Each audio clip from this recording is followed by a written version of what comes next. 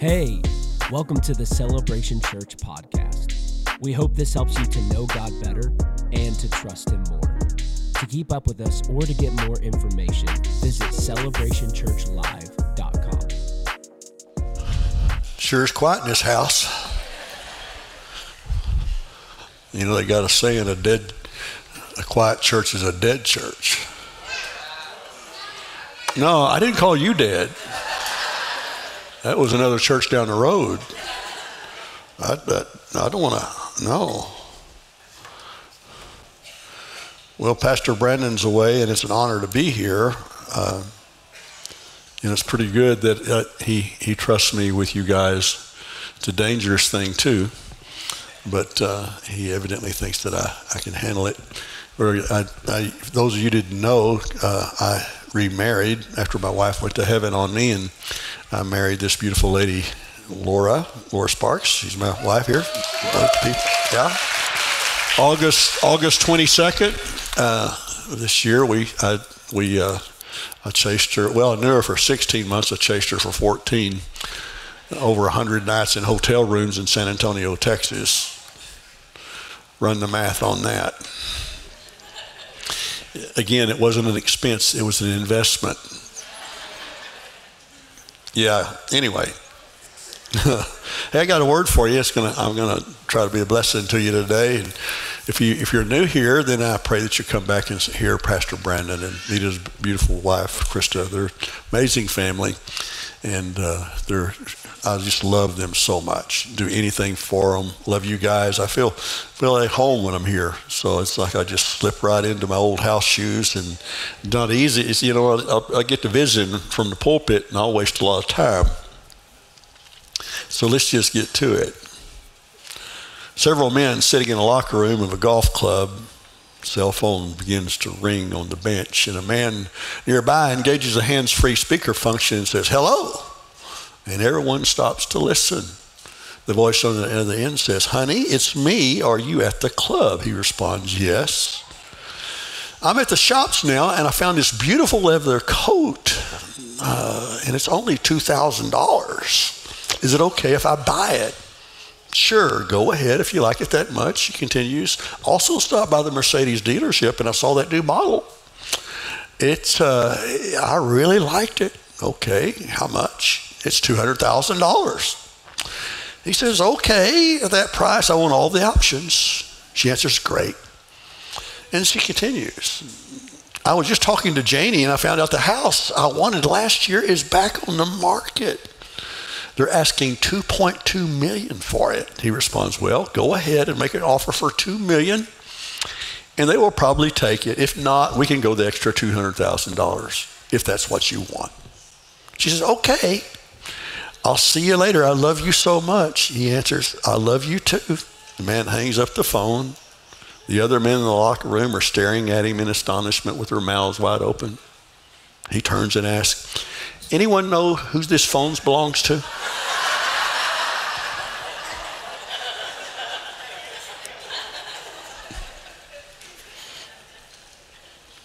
Yeah. Senior age couple finally learned how to send and receive text messages on their cell phones.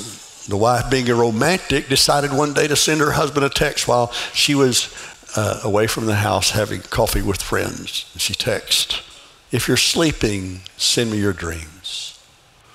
If you're laughing, send me your smile. If you're eating, send me a bite. If you're drinking, send me a sip. If you're crying, send me your tears. I love you." The husband, being a no-nonsense kind of guy, texts back, "I'm in the bathroom. Please advise."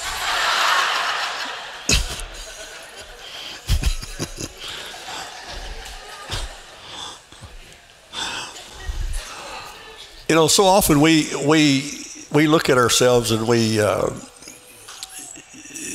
can disqualify ourselves pretty easily because we're imperfect. Anybody here perfect? If you are, we'll cast the lying spirit out of you here in a minute. No one here is perfect, right? So when our imperfections begin to shine through a little bit, then we really disqualify ourselves to be a witness for Jesus or to be a blessing in other people's lives. And that's a lie. That's just a flat lie. You know, if the enemy can't stop you, he's going to do everything he can to just discredit you, dishonor you, and make you feel like that you're ill-equipped and you can't be a blessing to anyone's life. That is such a ridiculous lie. And so he goes after us, and I love the way I heard a guy say it, call him the hurt whisperer. He's a hurt whisperer. He's the one that's always, when you're the tiredest, the lowest part in your life, then the voices start. And you have to war against those. That's why the Bible tells us to renew our minds so that we can be able to say, and always do it like this, when my feelings begin to go in a direction that they shouldn't be, like I want to isolate myself, or I start getting angry, or I start feeling rejected, or I get an attitude about someone, I go, wait a minute. That's not the Holy Spirit. The Holy Spirit don't lead me that way. This isn't rocket science. Because when your feelings are starting to move you in a direction that is not love, not peace, not joy, then you have to say, wait a minute, this is not the way my Father thinks. Because the Lord says, my thoughts about you are peace, to give you a future and a hope. That's what his thoughts are. And when we begin to put ourselves in a level where we can't be a blessing to anyone, then we actually have a low-grade fever of total disqualification, and we can't ever reach out to anyone. You have a testimony, or you wouldn't be in this chair today. God's impacted your life in some way, or you're hungry in a way that you've never been before, and God is dealing with you. Either way, God is up to something. Let me just remind you, Adam disobeyed God and blamed his wife Eve. Abraham lied. Jacob deceived his dad and stole his brother's birthright. Moses murdered a man. Gideon had low self-esteem. David had an affair with a married woman. He got her pregnant and had her husband murdered. Elijah was suicidal. Jeremiah was depressed. Jonah ran from God. John the Baptist was eccentric. Peter was hot-tempered, cursed, and denied the Lord 3 times. Martha worried. The Samaritan woman had 5 failed marriages and was living with a man. Zacchaeus embezzled tax money. Thomas doubted. Paul had Christians killed and thrown into prison. Timothy was insecure. John Mark quit the ministry. The prodigal son took God's money and did all kinds of nasty things with it. God used all these imperfect people to impact the world. Now, he didn't use them in the sin. I mean, sin wasn't glorified. God just said, hey, I can take anyone and I can use them to be a blessing. And we read in the scriptures that where we see these people actually change nations, change the world. I'm thankful that God quit writing scriptures, because I would hate to say that Terry Sparks and then list all my dirty laundry. How about you, huh? I don't want that. But here we've learned by example that God will take someone with a horrible past and use them to impact the world. So we're going to learn some life lessons from some people, and we're going to run a race together. That's why I wore my tennis shoes. Not that I'm a runner, but I just like to look like one. I'm cute in my shoes. Yeah. I've overstepped the bounds. Cute in 71 don't look good. Hebrews 12, 1 through 2. Therefore we also, since we are surrounded by so great a cloud of witnesses, we're surrounded by a great cloud of witnesses, let us lay aside every weight and the sin which so easily ensnares us, and let us run with endurance the race that is set before us, looking unto Jesus, the author and the finisher of our faith, who for the joy that was set before him endured the cross, despising the shame, and is set down at the right hand of the throne of God. Now, we're not running an actual race, but we're living a life, and it seems like a race. In every part of my life, whenever I seem to be the tiredest or having the most difficult time, I start trying to look to Jesus. Now, I look to Jesus every day, but sometimes we ask him to bless our food, and other times we're crying in a hospital room, asking God to heal someone. We are all different places, but we look to Jesus because he's how we finish well. He's the author and the finisher of our faith. He started it and he will finish it. So in enduring life, we have to always keep Jesus as a centerpiece of everything that we go through.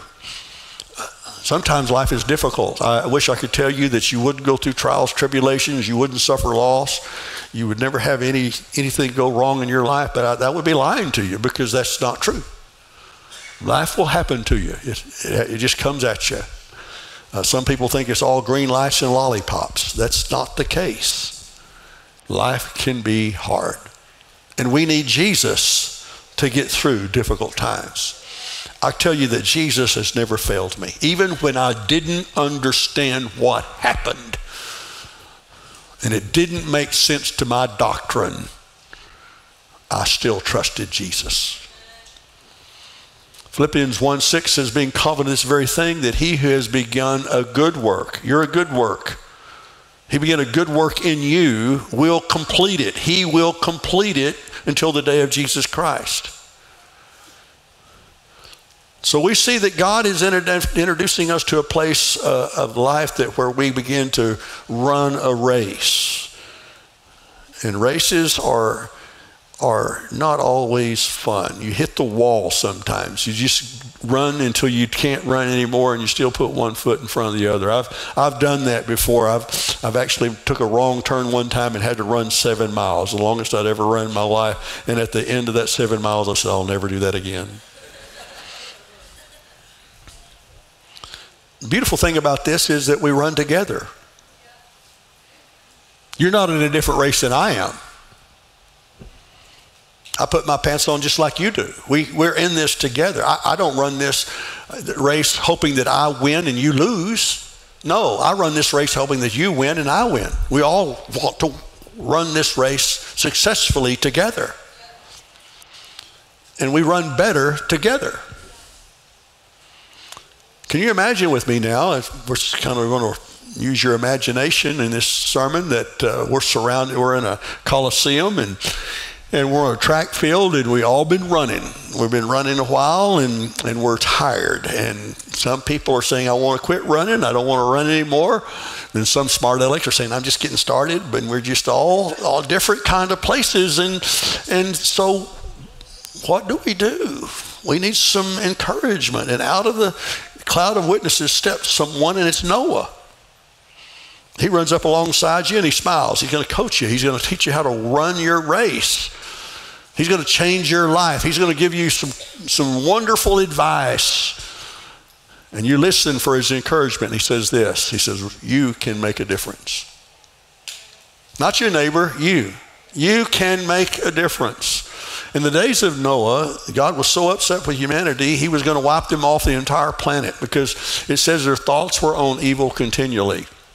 And God was sorry that he made man. Except he found this one guy, Noah. And the scripture says that he found grace in the sight of the Lord.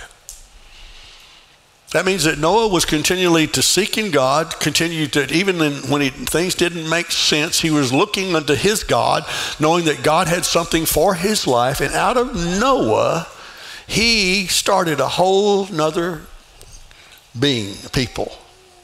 Now, I don't want to get into the details of why their thoughts were only continually, but it's a long story. I don't have time to go there. But Noah had not been affected by any of the ungodliness in his generation. He continued to stand strong. We're surrounded by people. And we can make a decision to live like everyone else, or we can make a decision to say, no, I'm going to live for God. That's a decision that you make. I can't make that for you. You make it. We've seen people that say, I'm going to quit living for God. I'm just not going to serve God anymore. Well, that's not going to solve your problem, because God is for you, so who could be against you? God's in your corner. Jesus says, I'll never leave you nor forsake you. Your friends will leave you or forsake you, but God says, I'm with you always. And so when we make a decision to live for God, then we say, I'm going to receive Jesus Christ as my Lord and Savior. He's going to be with me, and I know that his grace is on me. For by grace are you saved through faith, not through works, lest any man should boast. We know that we have been enriched by grace, so we can say that grace is on our life. We have something. And we know that your life can make a difference. You can make a difference in your family. You can make a difference in your church. You can make a difference in your job. You can make a difference at your school. And you can make a difference in your generation. You. Don't push it off on anyone else. You. The other thing I like about it is Noah was 500. That's back when they lived a long time. 500 when God spoke to him. Now, I'm telling you, if you're 500 years old, I'm going to tell you to your face, you're older than dirt.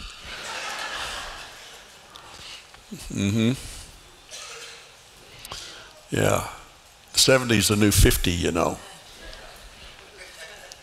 least that's what I'm saying. Because of the blood of Jesus, we have found grace. We have found grace. Jesus made a difference in our life, so now then we want to make a difference in others. If you're a child or a senior citizen, doesn't matter. It means that God wants to use you. Look at your neighbor and say, you make a difference. You make a difference. Look at your other neighbor and say, you make a difference. So I'm not feeling it. I don't care what you feel like. You make a difference. Huh? Now don't slap your spouse and say, you're making a bad difference. Use your faith. Come on, use your faith. Think about the positive things. Don't think about that argument you had on your way to church. Don't think about that. The husband in there screaming, we're going to be late, and you're trying to get all the kids together, and you just want to slap him when you get in the car. Don't talk about those things. If you'll just stop and do an inventory and say, think of the people that's made a difference in your life. Now think of the people that you made a difference in their life.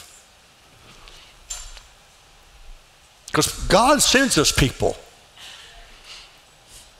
And we're sent to people so they can make a difference in us. Because we can't do this by ourselves. We just can't.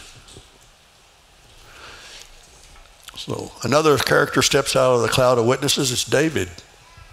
He's come to run to encourage us. He says, you can overcome the limitations others place on you. Saul had sinned, and Samuel said, I'm going to anoint a new king of Israel. He told Jesse, I'm going to come to your house tomorrow. I'm going to anoint one of your sons to be the next king of Israel. God told me to, so I'm going to be there. So have all your boys lined up. Samuel, I believe that Jesse walked in, grabbed a hold of his wife, and said, babe, he says, Sam the prophet's coming tomorrow. He's going to anoint one of our sons to be the next king of Israel. And I believe they were excited.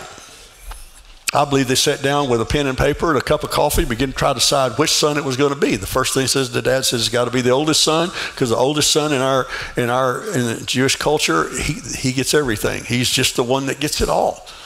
And his wife says, babe, he fell of that tree when he's 6 years old, and he hit his head, and he's never been the same since. He just can't lead. I mean, sometimes he gets lost all the time. He can't lead a nation.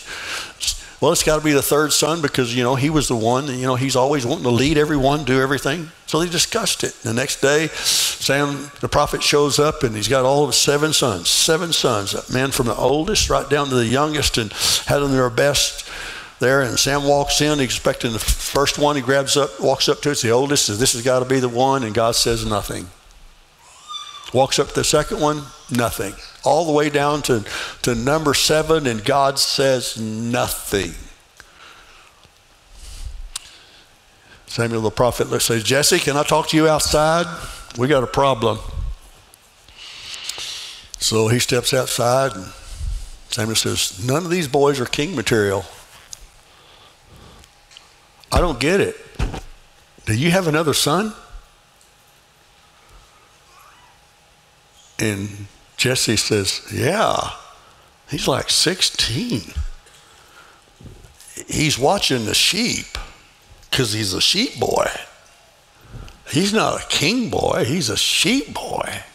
He plays the guitar all the time, plays with a slingshot, and go get him. Now think of David. How difficult that must have been to think that you had limitations put on you by your mom and dad, that you weren't even qualified. Didn't stop there with David. He was anointed king, we know, and then David was sent down by his dad to go take his brother's provisions because they were in a standoff with the Philistines. This big guy, they say, is like 9'6". He's a huge man. Goliath comes on the scene, and he says, you send me your best man and I'll fight him, and whoever wins the war, because we want to own Israel. And that was and he did that every day. He come out and he says, send me someone, and he defiled God, he defiled their army, he defiled everything. So here comes the runt, David. He brings the food, and his brothers are saying, what are you doing here, shepherd boy? You know, we're Marines, and you're just a goof-off shepherd boy. And about that time, Goliath comes out and does all these accusations against it. And one man says, yeah, if we can find someone to fight that guy, he gets a huge reward. He gets to live tax-free in the land, and he gets to marry the beautiful daughter of the king. David says, I'm in. I've seen her. I'm in. Let's do this. And the captain of the guard grabbed a hold of David, ran him to Saul's tent, which is the back, because he's as far away from Goliath as he could get. And he says, King Saul, live forever. I have good news. I have bad news. Well, what's the good news? Good news is we found someone to fight Goliath. What's the bad news? It's David. We know that David ran towards that giant, told him what he was going to do, and he killed him that day. And the Philistines ran for their lives, and they had a great victory there, because he knew that David overcome the limitations others put on him. You know, when you look at it like this, David's dad and mom didn't think he was king material. His brothers didn't think he was soldier material. Saul didn't think he was giant killing material. But David overcame the limitations others put on him. You know, not everybody likes me. Not everybody thinks I'm all that good. I don't care. I know God thinks I'm pretty good. He gave me the blood of his son, Jesus. That puts me right up there with everybody else. But people sometimes announce over you. As a child, I was announced over a lot. I had a lot of negative things talked about me. It stuck. Led me into a place of rebellion. Drugs, alcohol, all kinds of things went wrong in my life. But Jesus came into my life. And when he came into my life, he began to erase the limitations that others put on me. And he'll do the same for you, and he's doing the same thing for you as you are there today. You know, it doesn't matter the size. It doesn't matter your size or your age. It doesn't matter how big your giant is. What matters is how big is your God. How big is your God? You can overcome every limitation spoken over you. Don't call yourself dumb. Don't even think the thought, I can't accomplish anything. So what? You're between stuff. Who cares? It's not all been written of you yet. Some other things are happening. Oh my, look at that time. So here comes another one. It's Rebecca. We need a woman running now. She walks up, she gives some advice, and she says, be ready to serve and help others with a good attitude. Now, Abraham sent Eliezer to go find a wife for his son Isaac. Now, Eliezer was an older guy, and he was married to a lady that was big boned and strong, had missing a few teeth. And Isaac began to pray because Isaac knew that Eliezer thought his wife was beautiful, and he was concerned that Eliezer was going to bring him a big boned, strong woman with missing teeth. And he started praying. And so Eliezer prayed, says, Lord, I want to be obedient, so please show me the wife for Isaac. And he goes back to this homeland, and he says, okay, this is what I want. Lord, if a young lady asks me for a drink of water, then that will be it. Says, no, that's not enough. She asked to give me a drink and then also waters my camels. That'll be the one. Now, you know, that little postscript in prayer there, a camel can drink 20 gallons of water. 10 camels, that's 200 gallons of water. That's a lot of water. So as he finished praying, here comes Rebecca. She's petite and pretty, and this woman can't work. I need a bigger woman than this, and lo and behold, she walks up, says, he asks for a drink. She gives him a drink, says, let me water your camels also. And he said, get at it. And he sits down. Now, Eliezer's got some other servants. They're all men, and they sit down and they watch this lady begin to water all these camels, 10 camels. And what she does is she begins to serve with a good attitude, not knowing that on the back of those 10 camels were all kinds of riches for her. She didn't know. Let's say that she can lift 5 gallons, 20-liter bucket. That's 41 pounds or 19 kilograms. She will make 40 trips. That's hard work. And camels stink, and they can bite. Total weight, 1,620 pounds or 735 kilograms of water. What makes the more challenging is Rebecca and sees that all the men are sitting down. Now, come on, Texas girls. Come on. You volunteered to help. And now all the men are sitting there and watching you work. How good is your attitude? Not very long, about halfway through it, you're going to take that bucket, hit him upside the head, so you water your own dang camels. I'm out of here. Hey, listen, I know Texas women. Yeah, they'll take so much and then that's it. Then look out. So it takes her 3 minutes. I don't think she can do it 3 minutes. So it takes 3 minutes. That's 2 hours. 2 hours hauling water. She had no idea she was an answer of prayer, watering camels. She had no idea by serving with a good attitude she was receiving her destiny. She's going to become one wealthy bride. And then with her lineage would come her Messiah, Jesus Christ. You know, when you serve others with a good attitude, God will get you to your destiny. He will open doors for you that no man can shut.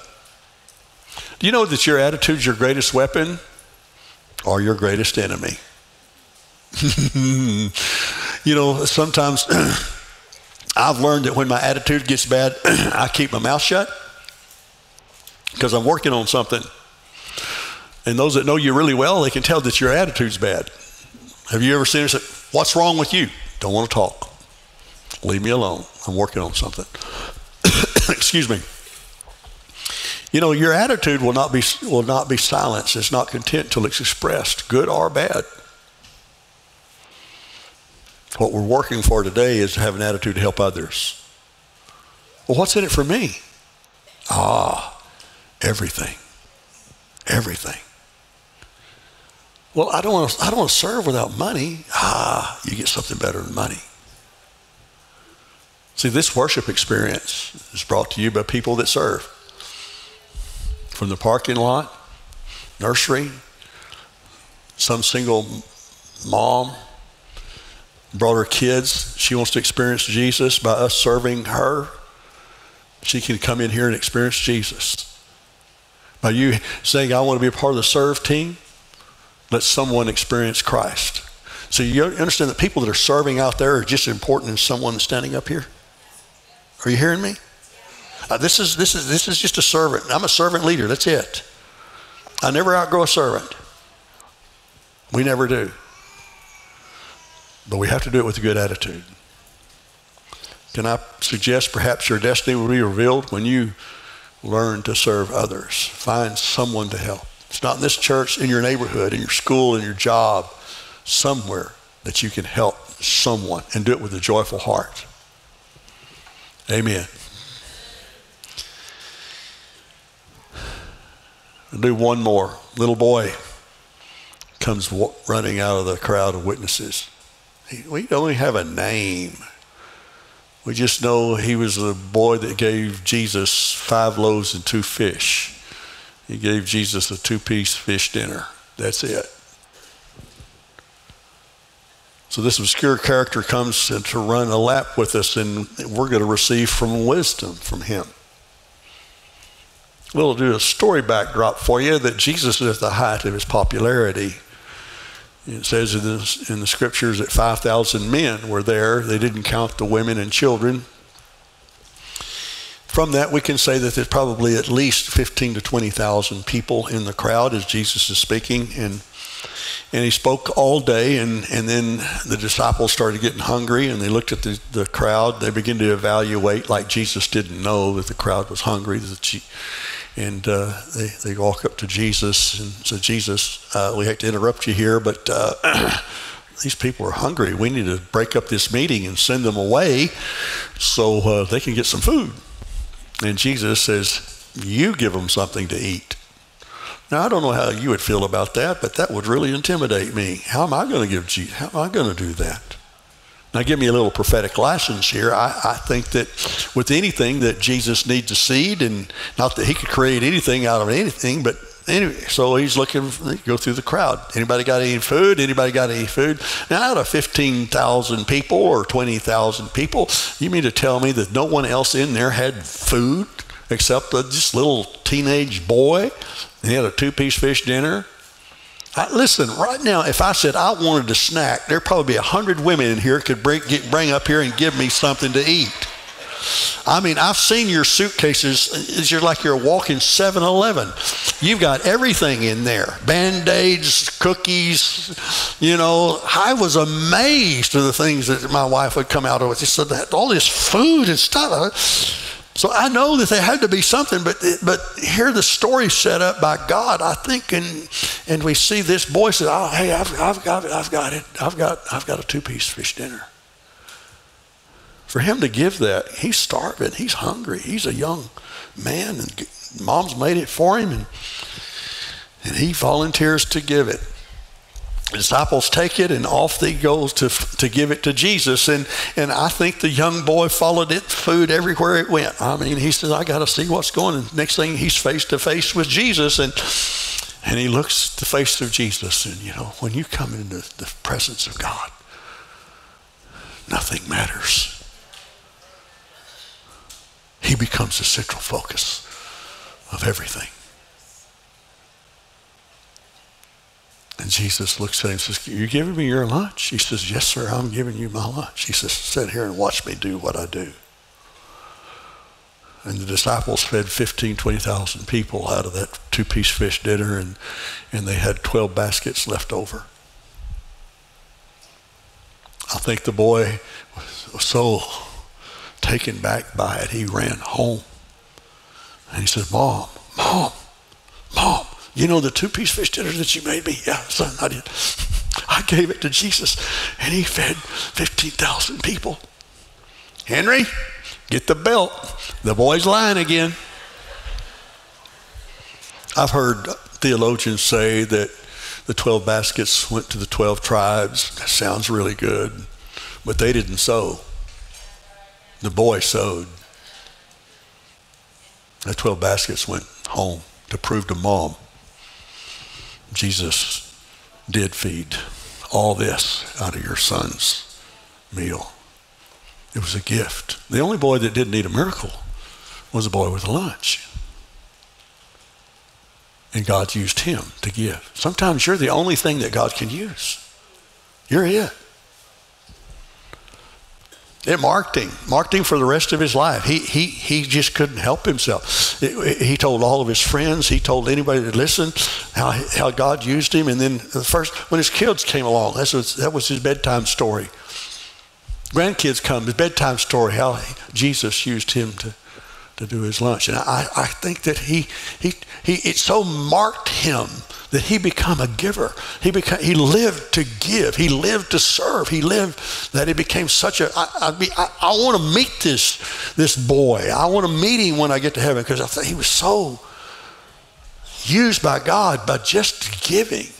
What's his theme? What's his wisdom? His wisdom's this: you can trust Jesus with your lunch. If you're hanging on to something and you don't want to give it, it may own you. See, God's never trying to get something from you. He's trying to get something to you. And when God begins to pull on your heart to tithe or to give, or whether it be to help someone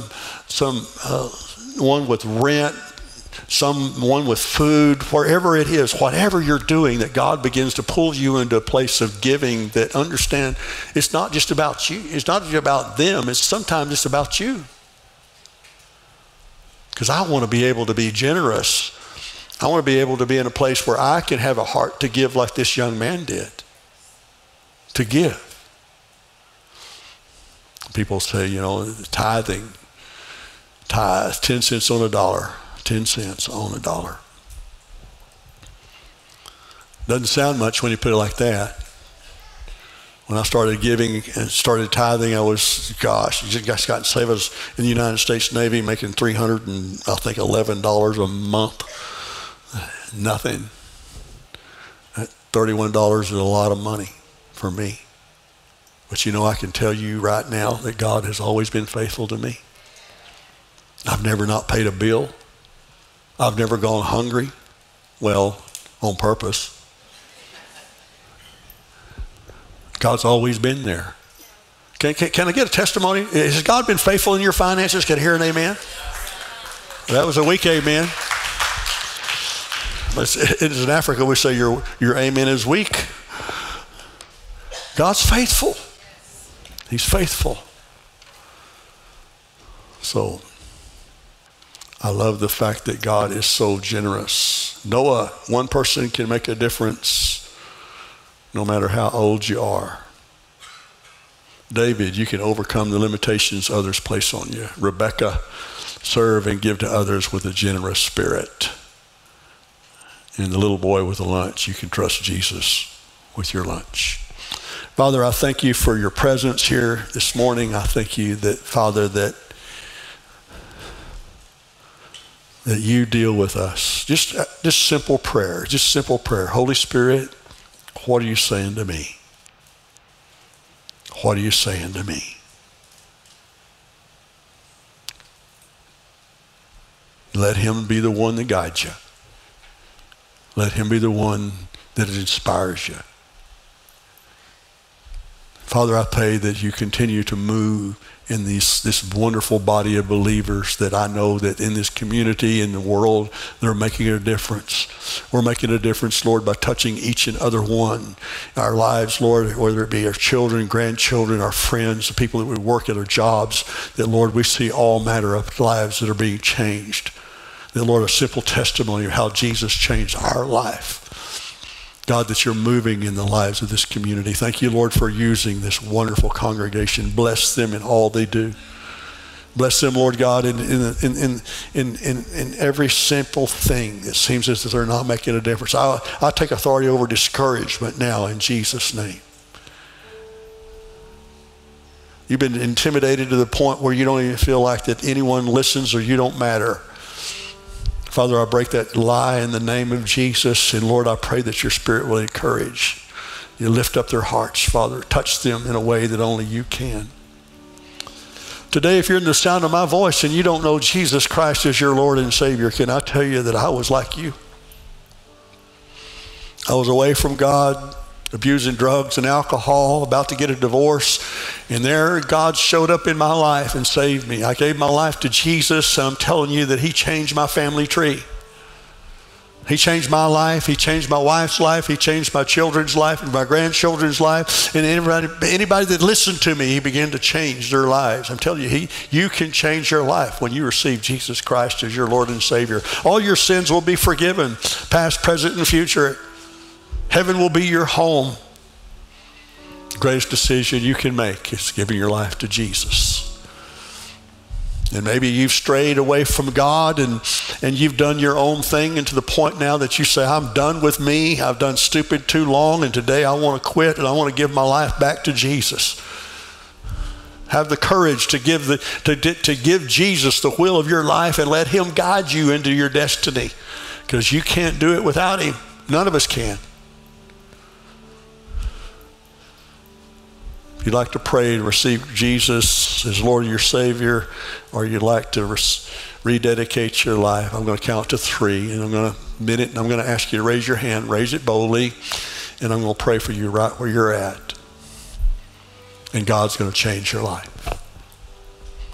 1, 2, 3. Raise your hands. And hands all over. I love bold hands. God bless you. God bless you. God bless you. God bless you. See, this is between you and God. I'm just a donkey up here talking. He's the one that's dealing with you. The Holy Spirit's the one that's put his finger on your life. And you know what Jesus starts in you, he will complete. Let's say this prayer together, church family. Lord Jesus, come into my life. Forgive me of my sins. I give you my life. Jesus, I believe that you are the Christ and that you were crucified for my sins and that you were raised from the dead. Give me a desire for your word and fill me with your Spirit.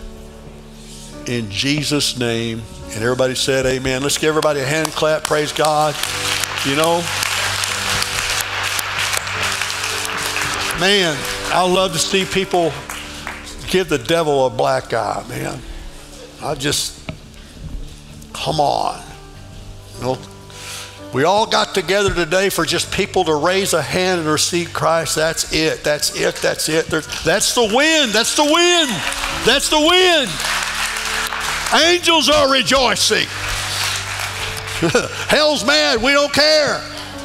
Amen.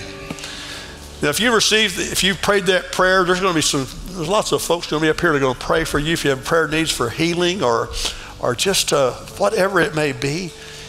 If you received Christ or rededicated your life to Jesus, then find somebody and tell them what you did. Tell them, make a mark, stand up, let someone know, hey, I prayed and God intervened. So we're here to minister to you in any way that you need whatsoever. God bless you. All right, stand to our feet. Hallelujah. Lord, we thank you that you made us the head and not the tail, above and not beneath. You blessed us in the city and you blessed us in the field. You blessed us going in and coming out. You caused all things we put our hand to prosper. You've anointed us with the burden-removing, yoke-destroying power of God. The same Spirit that raised up Christ from the dead dwells in our mortal body, and it quickens us. The same, we thank you, Lord God, as we go out of here. If 1,000 falls at one side and 10,000 the other, no evil shall befall us. No plague shall come nigh our dwelling. For the long life you will satisfy us and show us your salvation. Now we go out of here armed and dangerous with the gospel of peace to make a difference in suffering humanity. And everyone said, amen. God bless you. Love on somebody. Make a difference. Thank you for listening to this message from Celebration Church. You can keep up with all that God is doing here at Celebration by following us on Facebook and Instagram.